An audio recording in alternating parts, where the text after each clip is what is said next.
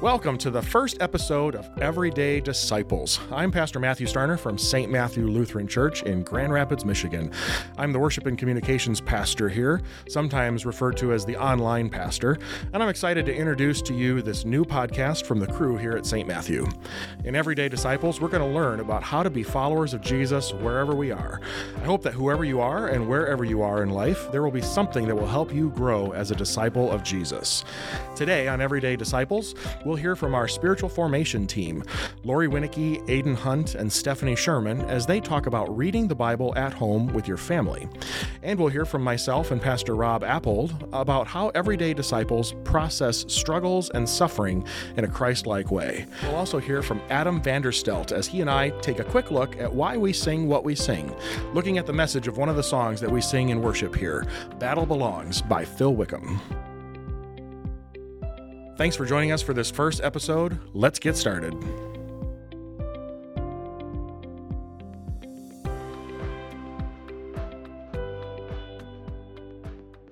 We are the spiritual formation team here at St. Matthew. My name is Aidan Hunt, and I work with the high school students. My name is Stephanie Sherman, and I work with Junior High Ministries. My name is Lori Winicki, and I work with the kids and their families. And we are discussing how do we read the Bible at home. So it's one thing for us to be in the Word when we're at church on Sunday mornings. It's another for us to study it by ourselves, which is super important. But how do we do that as a family as well? So I kind of just want to open the question and the whole conversation up with this. Why is it important for us to read the Bible just at all? Like in our families, but also in our walk with Jesus. Why is it such an important tool for us? Well, I would say it's important to read the Bible because you have to know God's word. So if you don't know what it is that he wants from you, you're not going to know how to live your life well. So you have to read his word in order to know his plan. Mm-hmm. I think of the sermon series that we're doing right now, being anchored in Christ. And when you have the word, we always talk about it kind of being your map or your guide. And so many times you're just faced with so many things in your life, and when you don't have God's word to guide you through that and to turn to, I think that just helps kids, families, all ages. Mm-hmm. Well, and the other thing I was thinking is God's word is where we learn who God is. Mm-hmm. And I think with all of the ups and downs in life that we face, that can be really hard if you don't know who God is and where his heart is for you. Mm-hmm. So when you come across those challenges in life, knowing that God is loving and faithful and trustworthy can help you get through those. Yeah, we just talked in our high school Sunday school class this past week about how the Bible is authoritative, and we believe that it is scripture, but we also believe it's a story, and it's a story where God is the main character. And so if we want to know more about who God is, about who he is for us, but also just the overarching themes and the story of the Bible, we see the person of God. Like you said, Stephanie, we get to know him through the pages of Scripture. And so when it comes to a family, how do we bring this into, our daily devotions with the family? How do we bring it to the dinner table? Like, what are some ways that we bring the Bible to our families, and why is that an important part of growing together? Well, I know for our family, years ago at church, we started, I think back then, what did we call it, Steph? Faith Five. Mm-hmm. But that's something that we started, years ago.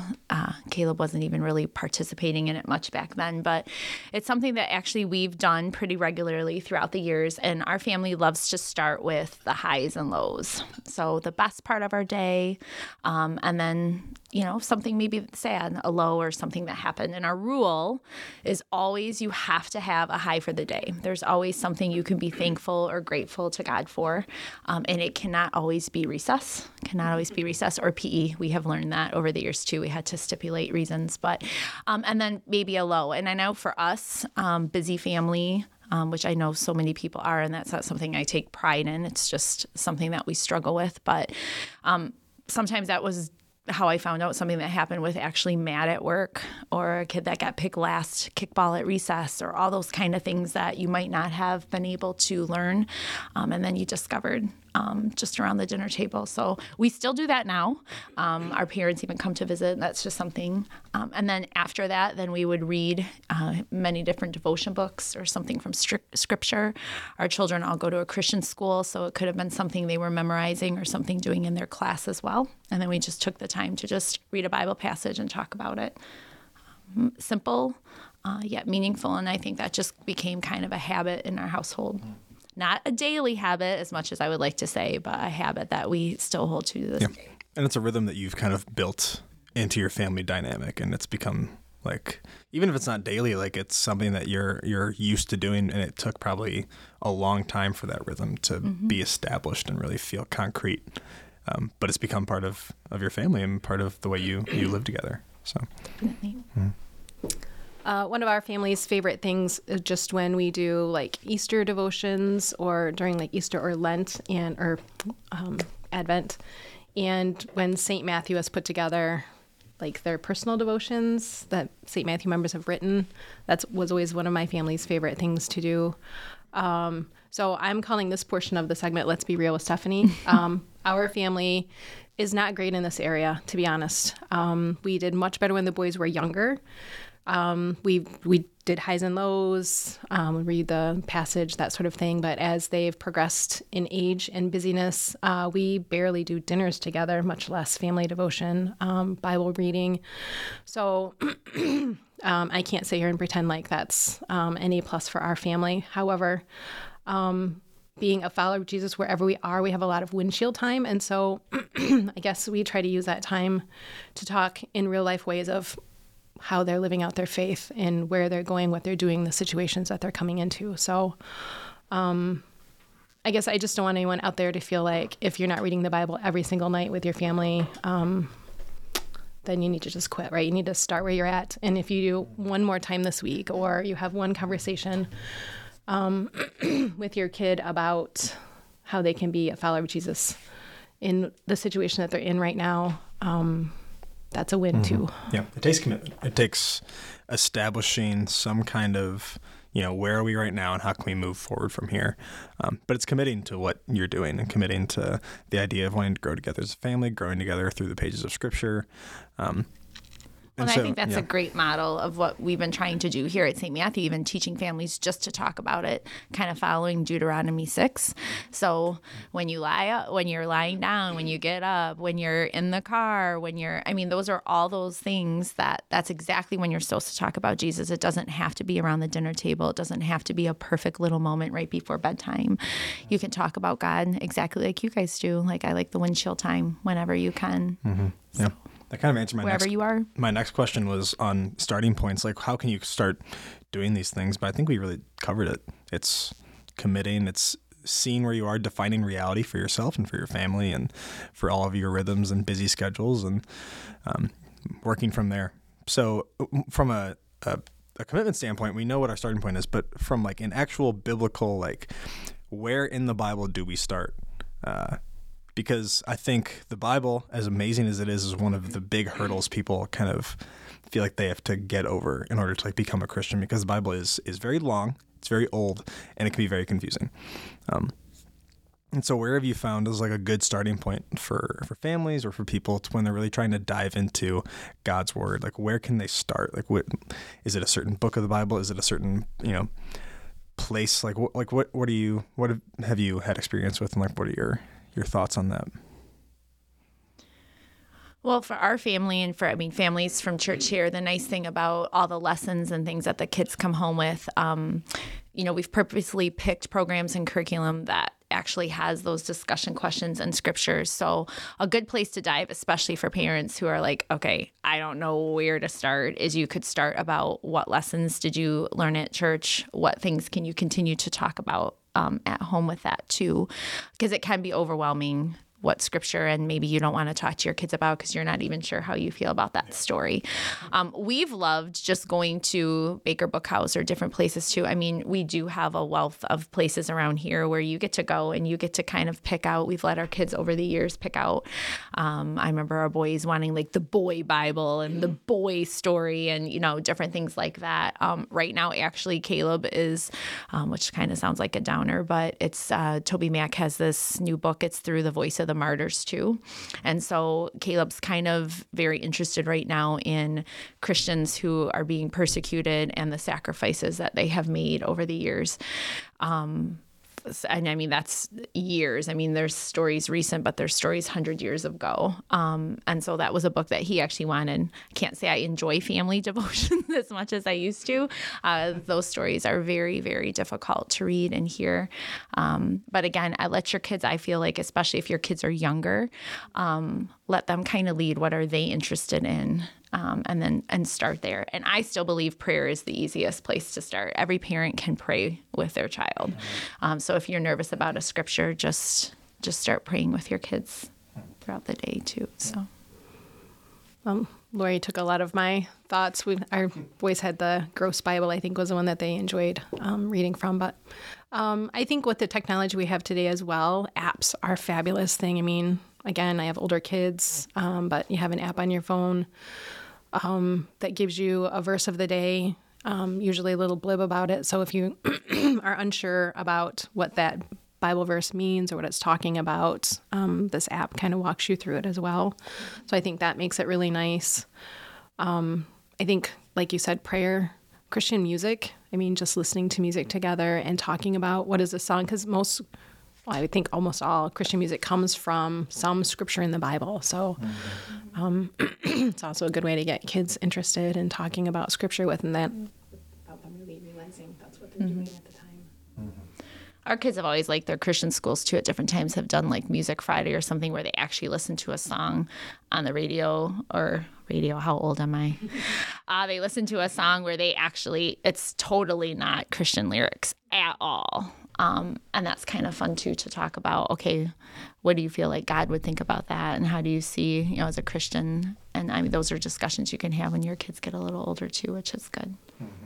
One other thing I've done personally too is I like just open up the Bible, right? It's kind of like you're putting your finger on a map, and wherever, that's where you start. So I've done that a lot in the past, is just, I kind of say a prayer. What do you want to say to me right now, God? And then I just open up my Bible, and wherever I land is where I start reading. Now I have cheated a little bit over the years, because I know further back in the Bible is a little more easier passages to understand because it's New Testament. So I think that's always an easier place to start if you don't know, maybe what the Bible's talking about. But there's almost always a scripture that pops out to me, and I have a bunch of note cards, and I usually write it down, and then those are passages that I go back to because I feel like those are words God's kind of spoken to me. Yeah. I'm going to put you on the spot a little bit. What about those times when your kids or your spouse or even a friend of yours says like, hey, what about this part of the Bible? Like, what about this story about the bears ripping apart the kids, or like the stories that like we talk about and we don't really talk about enough, or like David and Bathsheba, or Jacob having 4 wives? Like, what about these things?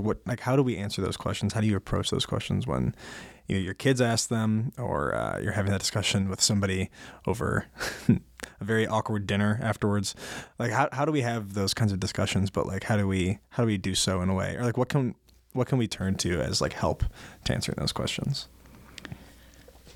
So you mean, can you expand a little bit more? Like, you mean, how do we explain like our faith in God despite those stories, or despite like the fallen nature of the world, or? Any of the above. Those are some of my favorite conversations to have, actually, because we don't know all the answers. And when I was a student teacher, the favorite thing that I learned, or I think the thing that stood out the most in that, was that my cooperating teacher told me, you don't have to know all the answers, right? Kids know when you're lying, right? And so the best thing to do is say, I don't know the answer to that. I don't know why God allowed that to happen, but here's what I do know. And then point them back to, what do we know about God's character and who he is? And he sent his son to die for us. So if he's willing to do that, then we know his heart. We don't have to know his whole plan. And we do know it is a broken world. And so I guess that's where I come at from those. And then I point them to Pastor Matthew or Pastor Ram if they want anything deeper. Exactly. We're studying Job right now, and I think that's the perfect example of a man who, oh my goodness, I've always struggled with the story of Job personally. And then, lost his children. I mean, sores all over his body. I mean, you could go on and on. How he didn't lose faith in God, but it's a story I like to go back to because he definitely questioned lots and lots and lots of questions. And I think back to our good friend Carrie when, died of cancer, a young mom, and that was the thing that kind of kept coming back. You don't understand, and you can be angry with God, you can question, you can cry, and that's, I think, actually those are the times that you actually turn more to God's word for those answers too. So, and you might not always get an answer because He's not going to shy away from your questions, and He's going to sit in it with you. I think the way we view Scripture, because like you said, Lori, like sometimes you just don't know how to explain things, or in the times where you talk about God's actions in the Bible versus people's actions in the Bible, I think it's important for us to remember that the Bible tells the story of humanity the way it is. It doesn't sugarcoat anything. It doesn't hide anything. But that gives me hope, because when I look at the stories of the Bible, I don't identify with Daniel personally. I wish I identified with Daniel, but I didn't. And when you look at all the people that God used, the broken, murderous, adulterous people that God used in His mighty ways, I guess that's why I love the Bible, because it's not about you, it's about God. It's about what Jesus has done for you. So that gives me hope. I hope that gives other people hope too. And we're on equal ground with everybody in the Bible in terms of brokenness and sinfulness, except for one. And we encounter the one in the pages of Scripture, and how it is not a story about us; it's a story about God. But it's a story He's also inviting us into, which is the really beautiful part about our walk with the Lord. And we did not know there would be questions we'd be put on the spot for Aiden. I just thought thanks, Aiden. Next time we're going to have some questions for Aiden. So let's recap what we talked about. We read the Bible to encounter God, to know His word, and to know the story of humanity and how God has just gracefully entered into it with us as Jesus. We talk about important practices for families, like how to establish good rhythms and practices for growing together. And I think it's a lot more open than we probably talked about it. Like, there are other options families have that they can implement, and things they can do. Yeah. Yeah. We haven't talked about a couple of resources too. In addition, YouVersion, which I'm sure many people are familiar with, but just that Bible app. There's so many different plans. I type in all the time, anxiety or worry or marriage or parenting. So many different options. Some are video, some are written, super easy. And then Right Now Media is still, if you have not checked it out, talk to Rose. If you do not have an account, rosemill@stmatthewgr.com. But resource upon resource that you can use at any stage of your life. I can't really say enough about that site too. So I think those would be good. And from a parenting standpoint of a mom who now has a 20-year-old, 17-year-old, and a 14-year-old, I cannot emphasize enough how important it is just to talk about Jesus with your kids from just little on. It really does go so fast. They say the days are long, but the years are short. But when your son is 20, when your daughter is 17, of course I'll start crying because it's Lori, but you really will not care how many... Why am I crying? How many baskets they made, how many touchdowns. You're just going to want to make sure they walk with the Lord. And for me, I'm just very thankful that is still happening, but it's something I don't take for granted. It's something as parents we can always pray for too, because I see so many people struggling nowadays. And my kids have struggled at times as well. So just being in God's word, praying, I know everybody's busy, but just do that. Well, thank you, Lori. Thank you, Stephanie. And I think my last word of advice, ask your pastors. Pastor Matt and Pastor Rob do have to answer your questions. It's their job. So if we can't answer them, we will just direct you to either of them. Be prayerful, be in the Word, and take your questions to God as well. He is capable, and He is willing to answer them, and He's willing to comfort you despite any questions you might have. So we will see you next time.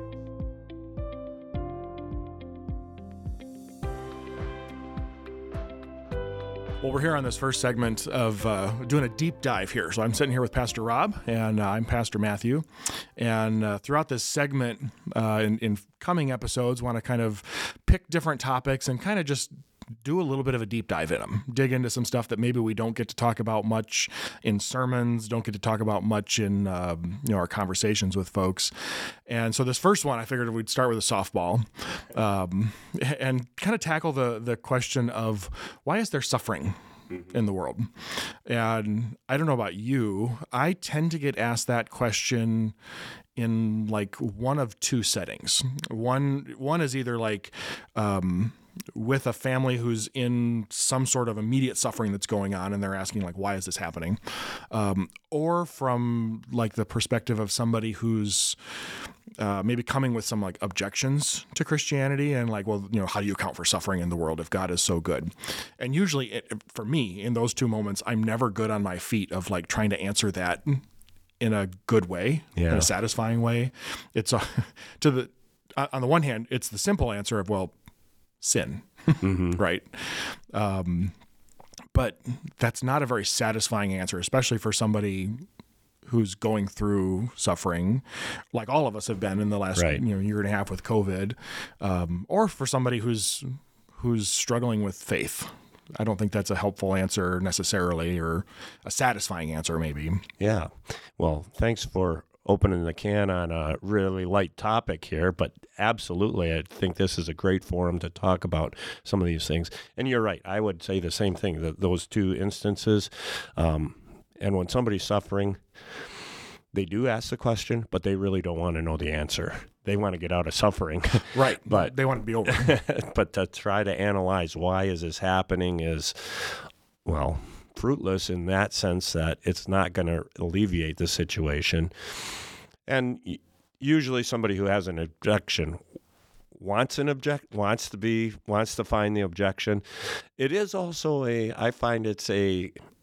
I call it a bar question too. When somebody is maybe a little more relaxed and wants to contemplate the deeper things in life, this is a kind.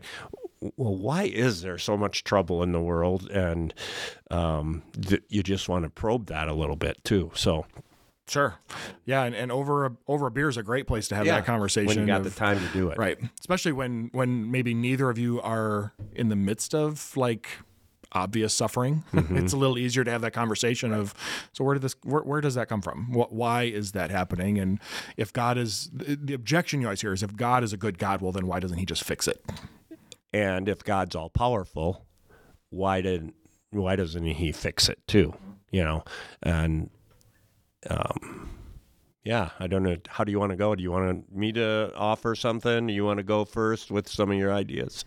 Well, I think, like I kind of said at the beginning, there's an easy answer to the question of why is there suffering, and the easy Sunday school answer is, well, sin, right? Right. The world's broken. Now that's not often a satisfying answer for folks because. What does the generic sin, quote unquote, have to do with why I'm in this particular situation? Take somebody who is struggling with cancer. So to tell them, well, the reason that you have cancer is sin. The first thing, if that were me, in my mind, I'm going to go, so what did I do that I got this? What happened in my life is this my punishment, so to speak? And I don't know, what's your wisdom for somebody in that situation? Yeah. Isn't there a word for the study of the problem of evil? Is it theosophy or theodicy? Theodicy. Yep. And this has been a question, obviously, of the ages and centuries. Man has always, why is this world like it is, and why do people suffer? So, I think first of all we have to, start with something. And I remember very vividly one of our members coming in, struggling. His family member who has just had years of physical suffering and struggle, and he said, why is God punishing me for that? And I think we do have to remember and start with what we do know about God, and so clearly is Jesus suffered for our sins. He's not out keeping a record and punishing us for our misdeeds, and the fact that you and I struggle is not punishment from God from that. Now, my actions have consequences, and those consequences maybe struggle for me. But to say you have this disease or you have this illness or you have this hurt because you sinned somewhere, that is a fruitless and contrary to Scripture point or endeavor. Right. Yeah, I think that's so helpful to remember that that Jesus suffered in our place. That's the is it Romans 8? There's no condemnation for those who are in Christ. Like God's not looking to punish any of us, for the sins that we have. That Jesus has taken our punishment. Now that doesn't remove consequences. Correct. So and that's the other part of this, and that's the dilemma part. Right. So do I, is there do I have a hand in the suffering that I encounter?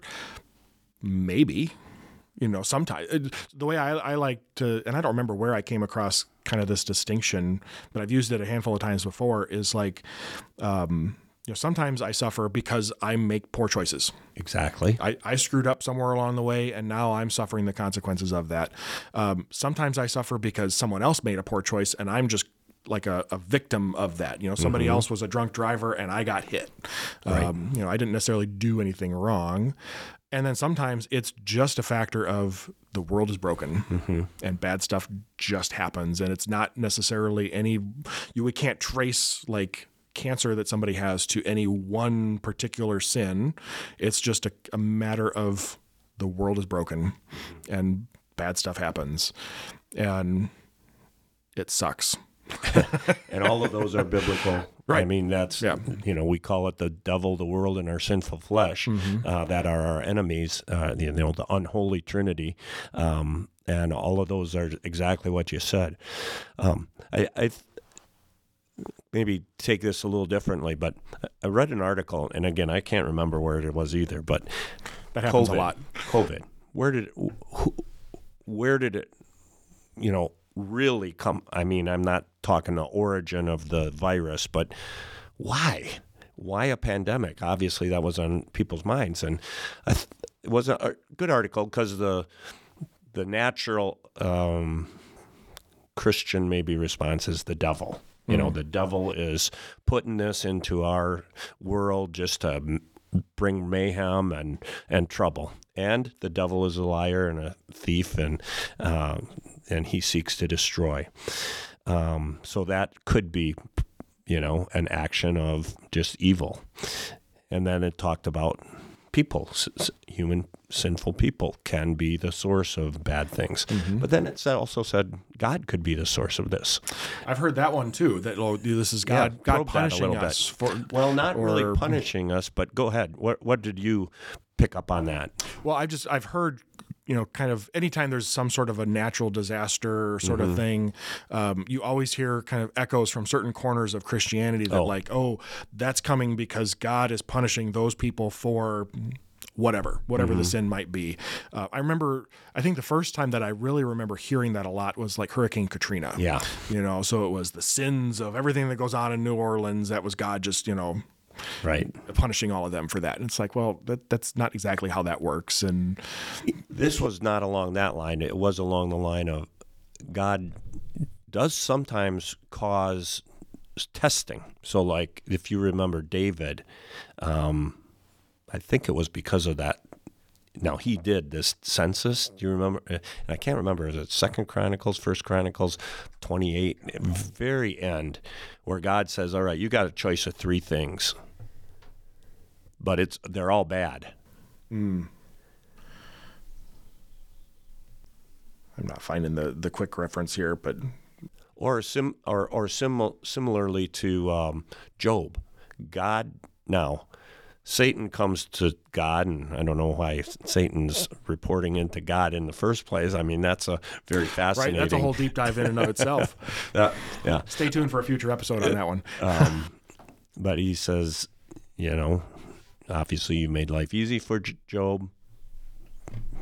Let's make it hard. Let him suffer. He's going to curse you. God says, okay, go ahead. Just you can't put your finger on him. You can't kill him. Well, thanks God. I mean, and Job is tested, and that's really the whole theme of that book. Now, God is doing something there, and the point of this article in COVID was, you know what? Maybe God is allowing this to test us. He says, you don't want to go to church? I'll make it so you can't go to church. You don't want to engage with other people in a meaningful way? I'll make it so you can't do that anymore. You have to stay home. You know, and it was, I hadn't thought of it. For me, I hadn't thought of it that way, but could that be in the authority or the ability of God to limit me and kind of teach me along the way what is maybe a value recheck or something like that, which I thought was an interesting perspective. And obviously we don't know the answer for these things, but we can see God's hand in it. Right. And it sounds very consistent with, you know, what we see God doing in a lot of the Old Testament, right? With the people of Israel as they've fallen into all sorts of problems all over the place, idol worship and things like that. And you know, God, I think of the prophets where God is speaking to the people through them, like Babylon's coming. This a bad thing is coming. It's going to carry you away. You're going to be away forever. You're going to be away from my temple. The city's going to be destroyed. It looks like the end is coming. But ultimately, I'm going to use this for the good beyond just you. And that's what we can definitely say from it all.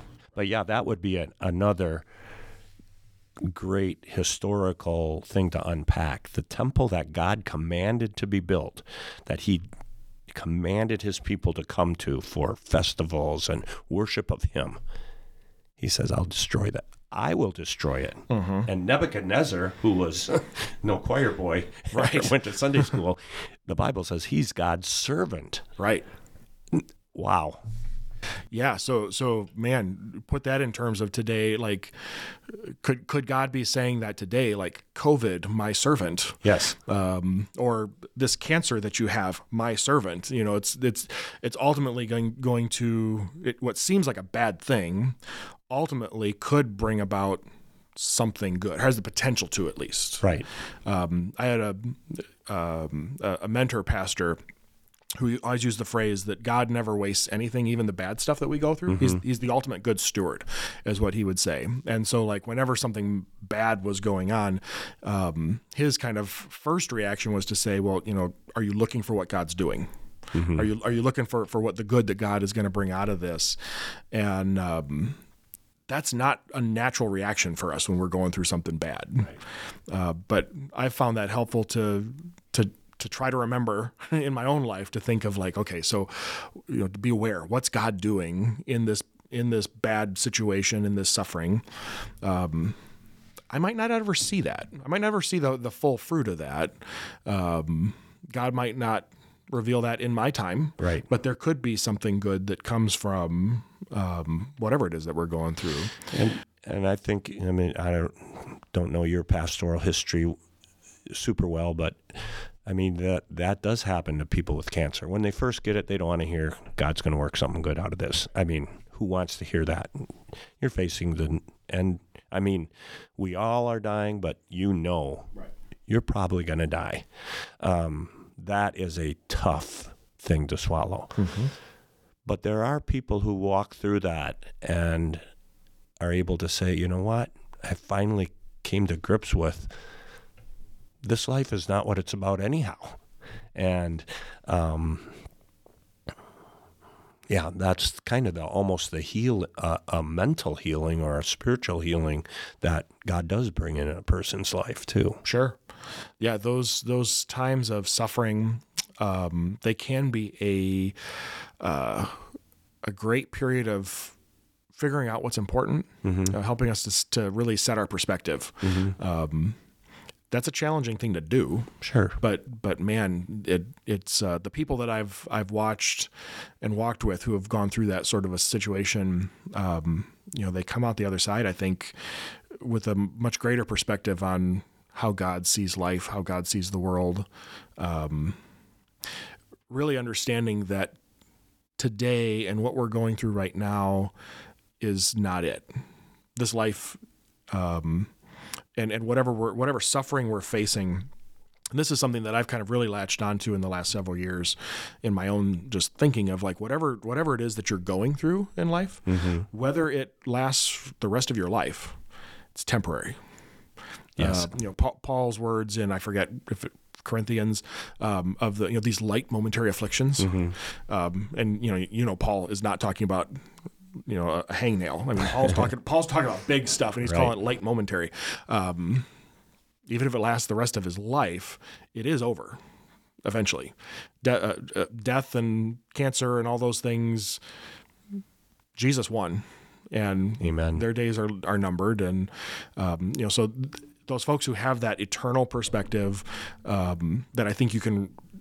It really gets sharpened for us in those moments of suffering. Man, that really changes your outlook on life. Absolutely, and I mean that's helpful for the world who gets caught up in political power. My candidate's not in right now. World's going to hell. Or my candidate's in, and everything's going to be great. Yeah, you know what? We need good political leaders, but they are all temporary. There will be kingdoms come, kingdoms go. So there's a perspective. I think that's what I think is what you were saying. And of course, we do know Romans 8:28. God works out all things for the good. He doesn't make all things happen, and he does give the Satan a leash, and he allows us even to make our own messes of things. But he does what you said. He won't waste a what did you say, crisis or a problem or the good or the bad. Yeah. He uses it all. Yeah. So those are things to overall be reminded of, but hanging with somebody who's suffering, that's part of our call. That's part of our walk together, that we're, that cliche, we're in this together, learning how to comfort one another. That's part of the Christian ethic as well. Exactly. Well, I think this has been a good conversation here, just starting to dive in a little bit on suffering in the world, and maybe that might be a good place to pick it up next time on how do you walk with people who are suffering? How do you walk alongside of them in a Christ-like way? So we'll pick that up in our next segment.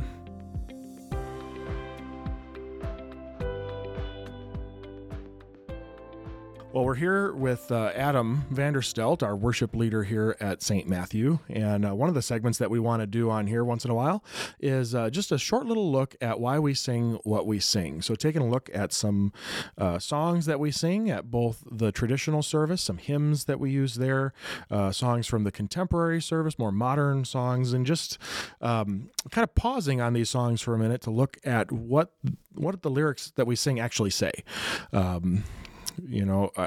We don't sing the songs just that are fun songs to sing, but hopefully these songs have some message for us here. So Adam, the first song that we picked to talk about here today is a contemporary service song, a newer song that we've been doing, the last maybe 3 or 4 months? I think so, yeah. Called Battle Belongs by Phil Wickham. You've probably heard this song. If you listen to Christian radio, it's kind of everywhere. So Adam, maybe just what was it that kind of drew this song to be one that we're using here at St. Matthew? And then maybe we'll just kind of explore the lyrics here a little bit. Yeah, so first of all, I love the sound of this song. It really is a war cry or a celebration of our strength in God. And the verses really have some strong links, I think, to the Psalms. There's a lot of language that are in the the verses that really link to this Psalms. Looking at verse 1, I see Psalm 23 in there. Maybe for those who aren't familiar with the song, maybe just read the lyrics of verse 1 there, just so we've got that kind of in our minds. Good. Yeah, so verse 1 goes, "When all I see is the battle, you see my victory. When all I see is the mountain, you see a mountain moved. And as I walk through the shadow, your love surrounds me. There's nothing to fear, for I am safe with you."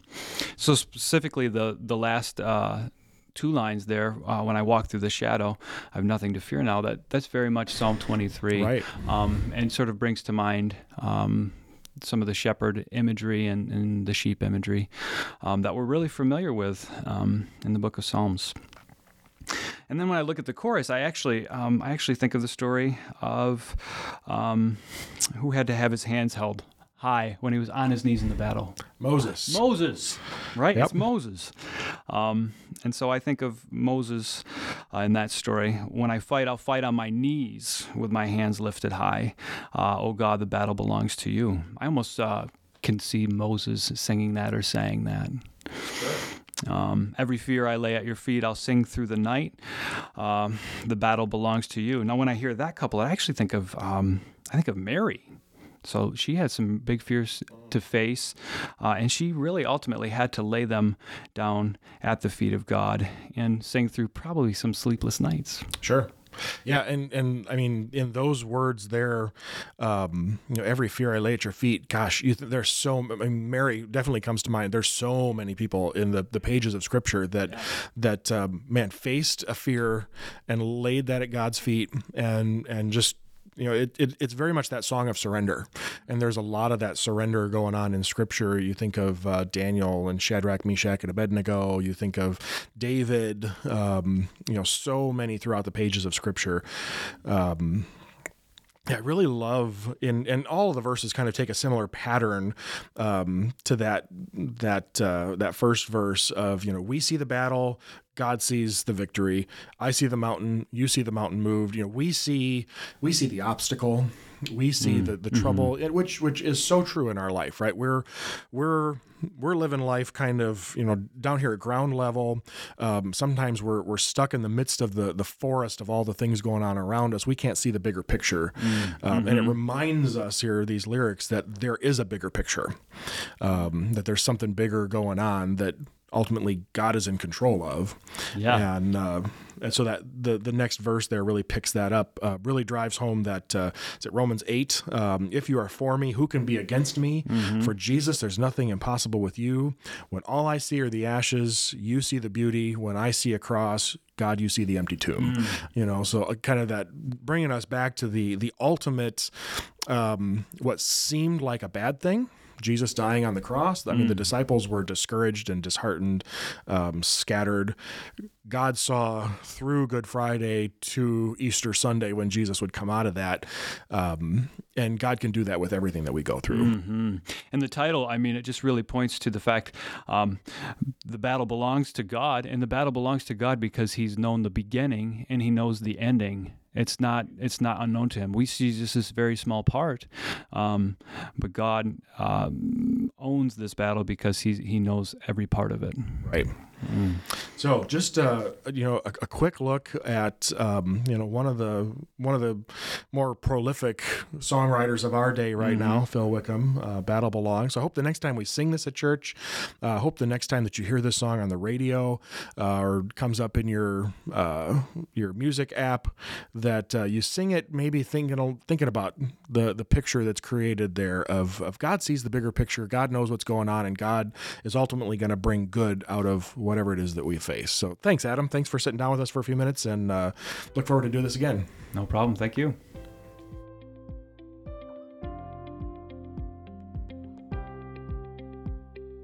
Thanks for joining us on this first episode of Everyday Disciples. We look forward to seeing you back here next week for our second episode as we learn more about how to be a disciple every day.